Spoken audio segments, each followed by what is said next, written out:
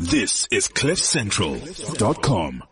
Richard, are we on track with the financial pack for my presentation to the board next week? Well, hopefully. The team's very short-staffed, and it's taking such a long time to find a suitable financial manager for the division. We're way behind on all our forecasts and reporting. Why don't you speak to the finance team? They're a consultancy that can help you with an experienced interim financial manager. You can have somebody to help you almost immediately. They'll hit the ground running with no long-term contracts and no upfront placement fees. Go to thefinanceteam.co.za. Welcome to our Business Masterclass. I'm Richard Angus, CEO of the Finance Team, your part-time financial executive solution. Joining me in studio as part of our panel is Safia Boulay of New Habits, Making Shift Happen. I'm sure today's show is going to be fascinating. Sure is, looks like it. Last week we spoke to Belinda Wagner of Wagner Consulting on the whole question of who's responsible for marketing. Your organization is on show all the time. Who's responsible for what happens? Great show. Download our podcast from the website. Today's theme is all about the glue of business. How do you break down those internal silos within your business? Joining us in studio is our guest, Taryn Saito, a leadership coach who creates environments where people can thrive. Thanks, Taryn. Thanks for joining us. Good morning. Good to have you with us, and no stranger to the studio. Always good to have you with us. So I had a look at the whole definition of what is silo mentality, because I think that's something that comes up in business quite a lot. And I had a look in it, and the Business Dictionary defines silo mentality as being when certain departments or sectors do not wish to share information with others in the same company. This type of mentality will reduce efficiency in the overall operation, reduce morale, and may contribute to the demise of a productive company culture. And I looked at that and I thought, well, sure, that really sums it up in a nice little nutshell in terms of, and it sounds, it rolls off the tongue so quickly, but it is so destructive in any business. So, Taryn, I mean, when it comes to silo mentality, I mean, for me, as with many cultural issues in a business, the first thing that comes to mind is, well, sorry guys, and I'm sorry the CEOs and entrepreneurs out there are going to hear this from us many times, it trickles down from the top. Mm-hmm. So, start at the top and ask yourself the question, why is the silo mentality developing in my business? Taryn, in your experience, what do you see as you coach with leaders and work with people out there in the business world? What do you see kind of at that top level that starts engaging this type of behavior? And what concerns you as a person that holds up the mirror often to people? Okay, so I suppose the complexity of business is that it involves human beings.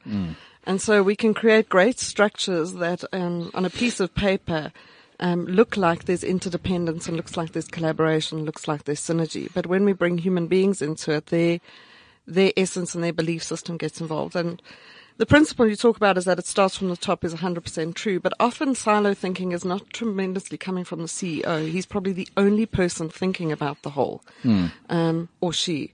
And so the challenge for the CEO is to start holding accountable people for the wholeness thinking as opposed to the individual thinking. So not only just speaking to the finance guy for finance stuff, but actually creating an agenda that gets the leadership team to collaboratively look at holistic issues. And one of the very simple things I see before we even go into what are the sort of belief systems that human beings have that hold this behavior in place. But one of the very practical things I see is that executive meetings are run in silos. They run with each division giving a feedback of their issues. Yeah, and that perpetuates it. Taryn, let's be honest here. We want to create an agenda for the meeting, and it just makes it so much easier to go point 1, finance, point 2, HR, point 3, operations, point 4, sales. I don't think that there's in principle a problem with going through all of those things. It's just that when it's not your turn, you zone out and you start typing away, playing on your iPad, exactly, playing with your phone. Because the principle of what I'm sharing is trying to prove to you how good I am and how busy I am, more importantly. Let me tell you how busy I am. This is what I'm doing and this is what's going on. And Taryn, that is such an honest truth about corporate meetings. Yes. And so when you can shift it around, what are the challenges we face as a leadership team? What are the problems we collectively need to solve? And when you have leadership meetings that is about a collective problem-solving mindset as opposed to a feedback forum about how busy I am, then I own a problem differently. I am now part of co-creating a solution for a problem that exists across the business. And we are, really challenged in organizations by time. People love it. It's their number one excuse to not solve real business problems because they're too busy. And it's because they're too busy giving feedback to people that aren't interested about things that are their responsibility. Is you don't need to tell the rest of your executive team what you're doing. If you're responsible for it, you need to tell them what they need to know for them to solve other problems that you are impacting.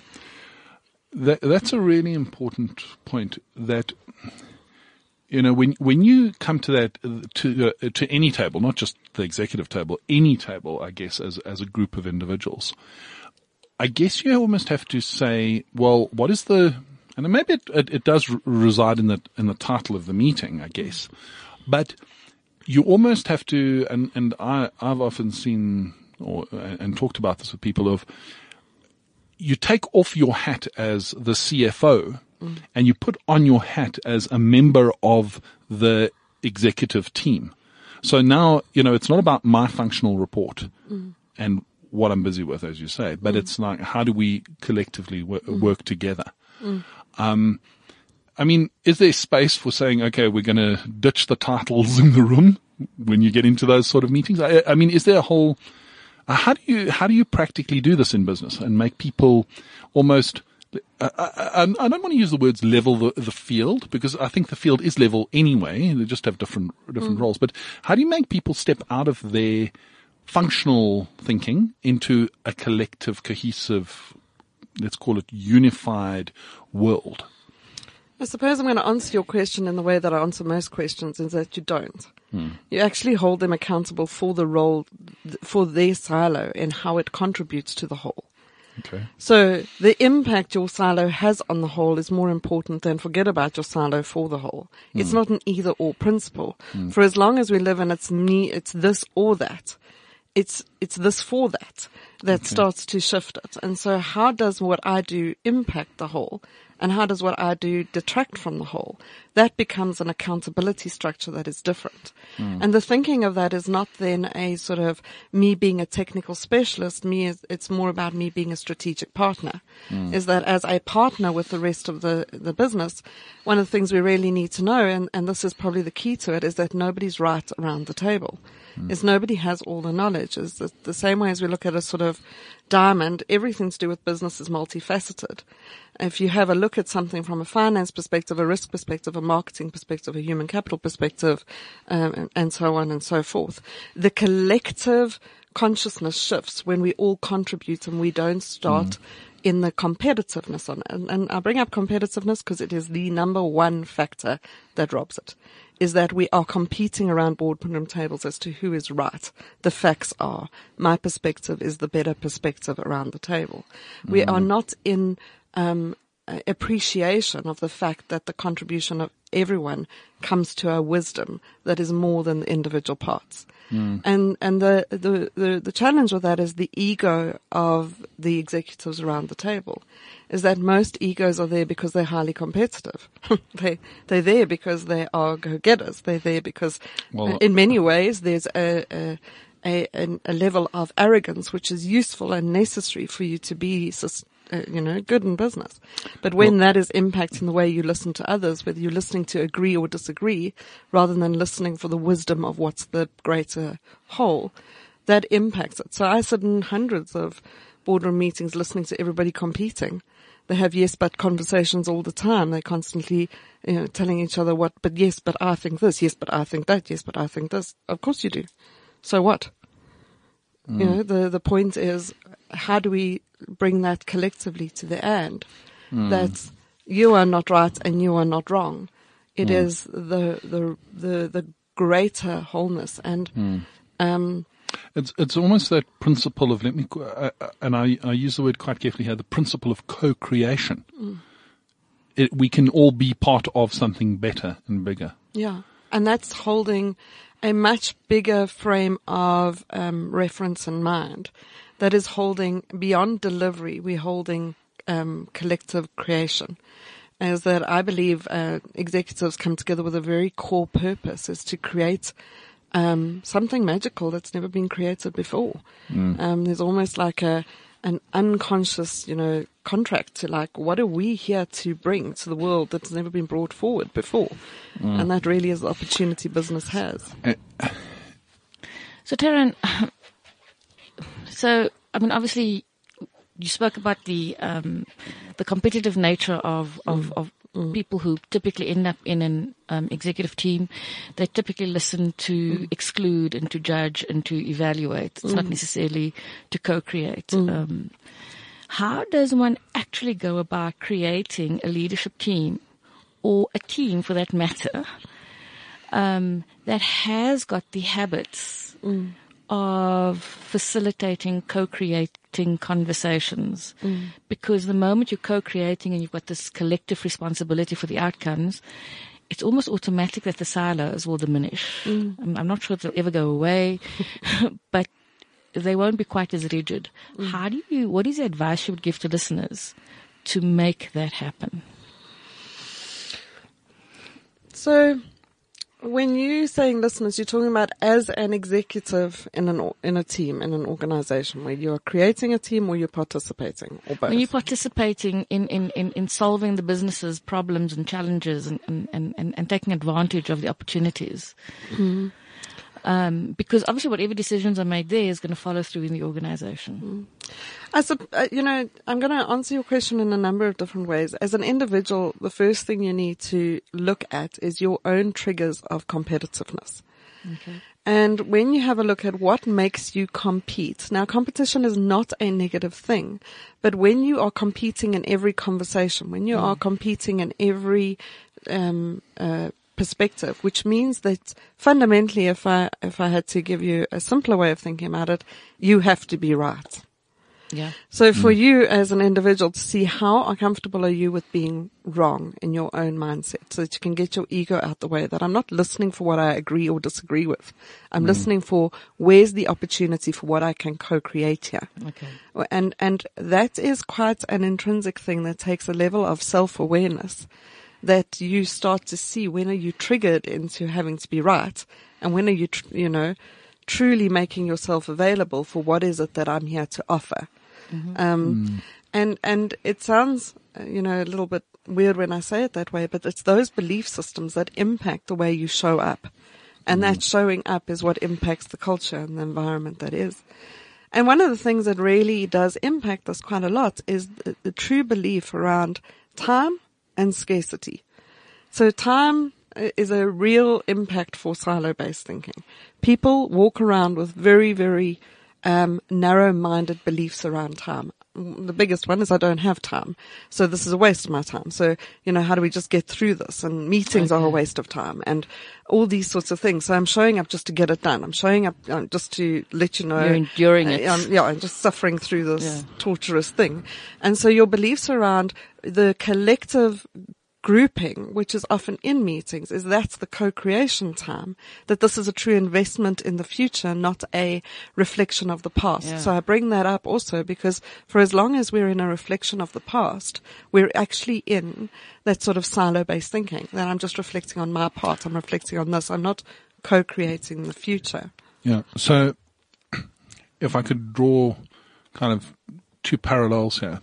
So the past is potentially the silo. The future is the co-creation. Now, interestingly, there's some work that was done when they wrote the book on the execution gap in Covey and friends, and they did some studies, and they in the States, but it said they found that if I'm not mistaken, the number was 49% of people said that, or they said 49% of their time was spent doing things they knew they needed to do. The corollary was, I spent 51% of my day doing things that aren't in my, let me call it my vision, and this was about the execution gap in business. And I often thought about that and the number, because I always used to, when I was in the corporate world, my gut feel said to me, I spent half my day, or we spend half of our time doing stuff that isn't really beneficial to anybody, the customers, us, the organization, whatever. We just spend 50% of our time just doing with no real motion and no real forward motion, and often regressive motion in fact. Or at least you feel like you're going around the block. I used to call it the deja vu days. You just seem to be going through the same stuff over and over again. Absolutely. Now, if you were to unlock that 50% of that time and put it into the co-creation space, imagine what you could achieve. It's actually unbelievable. It's actually astounding. But we all have to release our seduction of drama then. Because we all the days of our lives. We're all very seduced by drama, and that's a great time waster. Is that I can get into a highly reactive mode and bitch about, sorry, I said bitch, but bitch about Twice. who did it. That's how I speak. So, and carry on about whose fault it is and how long it's been happening and what to do with it. And the blame game. Yeah, the blame game. And an immense amount of time is spent by executives in that defensiveness because they're overworked and overwhelmed, and the ability to suspend the drama and be able to look at, so what?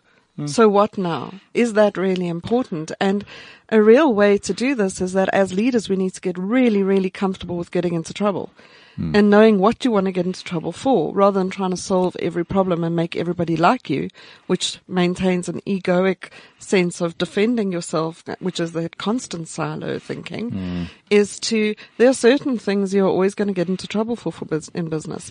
And if you need to prioritize, one of the things with priority is prioritizing which ones are you comfortable getting into trouble for.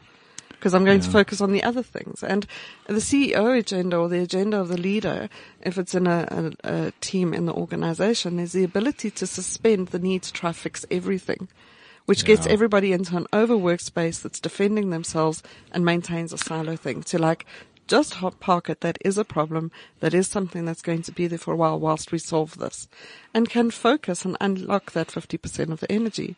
And a real part of that is the scarcity thinking that I brought up just now, is that most of us as individuals walk around thinking there's not enough time, not enough money, not enough work, not enough people, not enough systems, not enough this, not enough that. And that in itself is the core belief that holds competitiveness and silo thinking in place. When we can truly go to there's more than enough. We have more than enough time to sort out what we need to. We have more than enough people. We have more than enough resources. And I know as I say that, it sounds like a load of nonsense, because in organizations you have constraints. But the belief that what do I do with what I have, into the sense of abundance, which is about creation, as opposed to reacting to what I don't have all the time, which puts me in defensiveness and aggression, are some of the underlying sort of humanistic beliefs that hold some of this in place. Well, I'm as you say that, I'm reminded of that very simple analogy, but it is so true. When people say is the glass half full or half empty, the reality is actually the glass is always full. Exactly. It's half full with water and half full with air. And potential. It is, and potential, but it is full. Yes. It is how you choose to look at the problem and how you choose to respond. It often does bear thinking and consideration as a leader around, what are you doing? What are you focusing your people on? Are they focusing on the water in the glass, or are they focusing on the whole glass and the potential that it has to be full of whatever you choose to fill it with? Or they're focusing on the fact that Risk took half their glass away from them, or, IT haven't given them half the water they need. So there's always this, who's impacting my glass as opposed to what am I doing with it, if we had to use that metaphor. Yeah, exactly. And Now, talk to me about the whole, let's call it unified vision, and how that connects with this. Because when I think of, what we're talking about here, choosing carefully what you're going to get into trouble for and what you're going to do well, for me, that comes to almost a picture of a unified vision as an organization and how it's going to move forward. And we're all on the same bus. We're all driving in the same direction. We know what we're here to do, and we're committed and passionate and enthused by what we wish to achieve in that unified world. Are my connections appropriate? No, it's really, really important. Is the reason that we stay in silo thinking is because of poor decision making that's happening into how we make our we prioritize day-to-day functions. As we're not prioritizing the collective, we're prioritizing the individual. And the ability to make decisions and prioritize is fundamentally dictated by, I call it, what's your lighthouse? Do you have a lighthouse that is constantly bringing you back to, when I'm uncertain of what decision to make, what takes us closer to that point and what takes us away from that point? And that lighthouse is your collective vision. It's the point of reference that I'm not making decisions based on who's shouting the loudest. I'm not making decisions based on which client's the most unhappy today. I'm not making decisions based on the biggest challenge we're faced with today. I'm making decisions collectively. I take that all into account, obviously, because you need to take it into account, but also what's going to bring us closer to the lighthouse, what keeps us in the direction. Now, very often leadership teams do not have something that they've collectively bought into. They may well have a mission statement, a vision, something on the wall. They may well have been on thousands of strategic breakaways, and they may even have very cool PowerPoint presentations telling you what their lighthouse is, but none of them have bought into it. And the reason I say they haven't bought into it is because it doesn't touch them in terms of how it impacts them on a day-to-day basis. One of the biggest challenges I see in corporates is what I call MBA speak. Is there's this great MBA vision that makes excellent business and sound logic. So on an intellectual level, I've bought into it. How could I not? And how do you not buy into a vision that we're going to be the best, for the best, with the best clients, making the most money, doing the most innovative stuff? Intellectually, you can't decline it. Exactly. Sorry. But when you ask me, what's important to me and what would be my contribution to this company, way beyond when I leave, way beyond sort of the what's the essence that I've left behind? What is it that I intrinsically want to collaborate with and co-create with? It's got nothing to do with the MBA vision.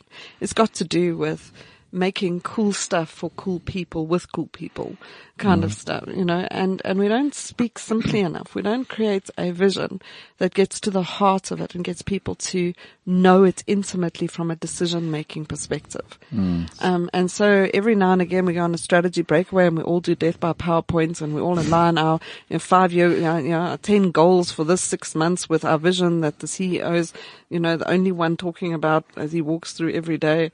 Nobody else talks about, and they go and open up the PowerPoint presentation and there it is. And so, I remember. It's not alive. And the reason it's not alive is because it's not emotional enough. It doesn't have feeling in it. It doesn't have connection in it. It doesn't have a sense of will in it and grace in it.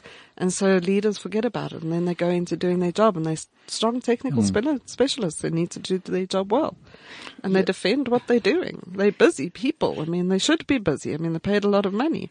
And that's the other thing, is to start paying executives for not being busy. Instead of to be busy all the time, is that when they're not busy, they're going to come to the future and they're going to start working collectively towards what's better, rather than this busyness trap. So I'm actually, as you were speaking earlier on about all these connections, I was actually seeing Velcro. So it's not about having one big sticky tape with one big message. It's about all those little claws that's connecting with each person uniquely, so that they claw into what is important to them.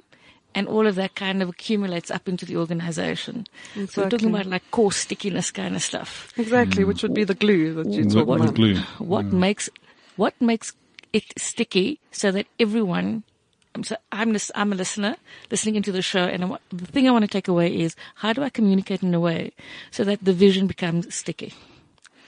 Start talking about what you care about, as opposed to what makes logical business sense. It's get out of your head and why you get there. What makes you interested in what you do? So Darren, if I can just interrupt you. So that sounds so counterintuitive, because obviously we've been trained in school to be clever and to be smart and to be all those kinds of things. Why must we talk about the things we care about? Because otherwise people don't care. I'm always amazed when I get asked to come and do some training interventions in organizations. The one that perplexes me the most is the one in call centers. Will you come and teach my call center how to answer phones? And I'm like, who are you hiring that you have to teach them how to answer phones?